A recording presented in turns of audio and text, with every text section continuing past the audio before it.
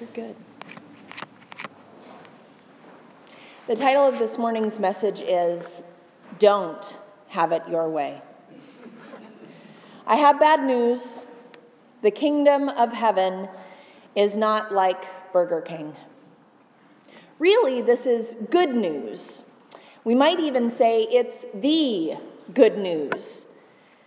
But the questioners in John's gospel this morning, just like them, I wonder if we often expect that the kingdom of God, the way of Jesus, the path of the cross, will be somewhat more familiar to us than it actually is.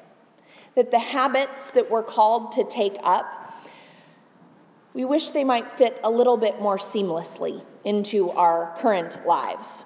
That the modes of thinking and talking and relating that God often inhabits himself, that they might be a little bit more accessible to us, more comfortable, more commonsensical to our current proclivities and situation, our current desires. Tell us plainly, the questioners say, are you the Christ?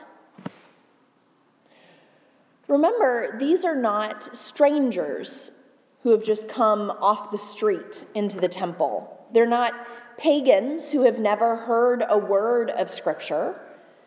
They're not even worshipers of some other deity, used to sacred words but not familiar with the proclamations of the God Yahweh. These are people who have heard the words of God, the God of the burning bush, the God of the prophets, since before they could understand language. The voice of God ought to be one of the most familiar sounds to their ears, one of the most identifiable voices to their minds and their hearts. And yet, as they're faced with the very Son of God, the man who proclaims the Father and I are one, they eye him suspiciously.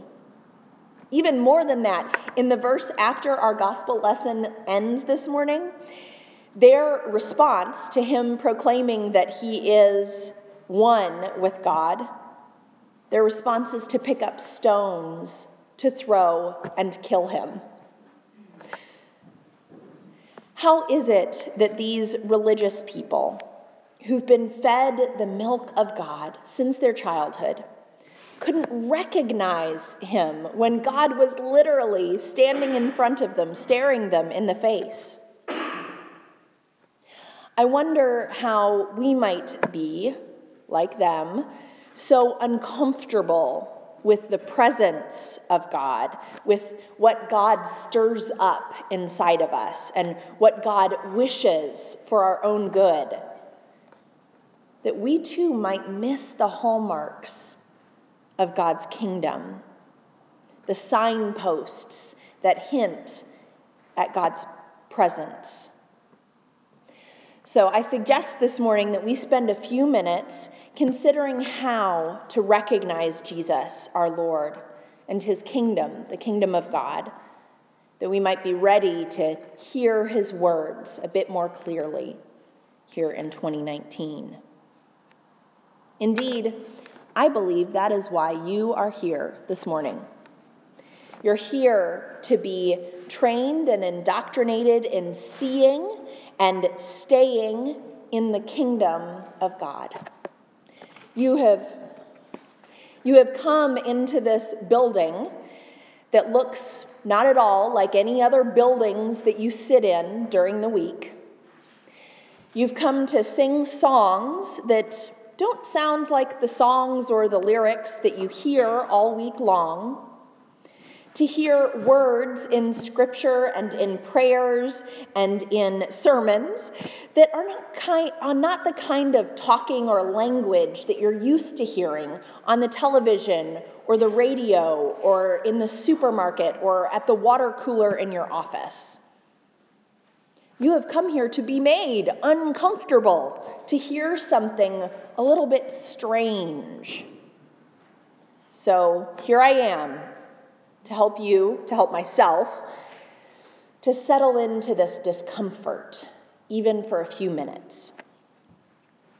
I was reading this week about churches and church communities, whether they're supposed to make you feel comfortable or uncomfortable, whether you're supposed to feel at home and completely at ease, or whether you're supposed to feel at least just a little bit weird when you show up on Sunday mornings.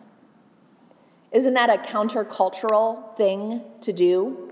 To drag yourself every single week to the same place that makes you feel kind of awkward when you walk through the door? And yet, if you're doing church right, if we're doing church right, that's exactly what happens. It's a little bit like sticking to a meal plan or to a workout schedule, except that this one is for our hearts and our souls. It stretches muscles that we sometimes forget that we have. It assigns us to digest and think about and be nourished by things that don't feel very exciting sometimes. So why do we stick to it? Why do we keep doing uncomfortable things and listening to these weird prayers and subjecting ourselves to these all too authentic people in the pews? That was supposed to be kind of a joke. Okay, there you go. We do it because Jesus says, "My sheep hear my voice, and I know them, and they follow me. No one will snatch them out of my hand." There's something about that voice that we hear when we come to this place. There's something that we recognize in the midst of all the strangeness and awkwardness and formal pomp of liturgy and the uncommon words of Scripture. It resonates so deeply that we can't deny its importance, even if it's not necessarily the funnest thing or the shiniest thing or the easiest thing that we do all week long. Perhaps, like the questioners that we encounter this morning, we too are drawn to the voice of God, like sheep who follow their shepherd, knowing even his footfall when we hear it, possessing an almost involuntary response to our shepherd's voice. But then, like the questioners this morning, once we get close to the shepherd, once we're in the thrall of that voice that speaks most deeply to our souls and our spirits, to the very core of our creation, we sometimes get a little bit skittish. The closeness gets to feeling like we've ended up using a map upside down, and we didn't end up where it was that we thought we were going. Or as if we've been dropped into a foreign country without a translation dictionary, not knowing what we're listening to or how to get anywhere. So we start to wonder whether maybe that voice that we heard, that we thought was speaking so deeply to our hearts, it's not quite so familiar, or maybe it's not so deeply resonating after all. Maybe it was indigestion that we felt instead.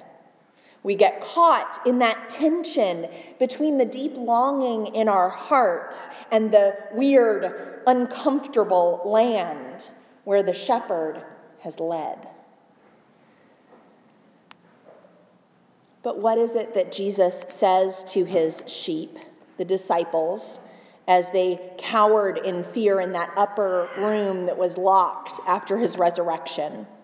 What does Jesus, the Good Shepherd, say to each of his sheep, all of his flock, when they are fearful or uncertain? Through the breath of the Holy Spirit upon each one, he says, "Peace, peace be with you." The kingdom of God is not a place or a people that feels comfortable to anyone on this side of the grave. The kingdom of God is always the place that has people in it we don't quite agree with. It's always the place that we want to look sideways at, even just a little bit. It reminds me of a quotation from Father Jordan's favorite preacher. If you agree with everything that the gospel says, you're not paying close enough attention.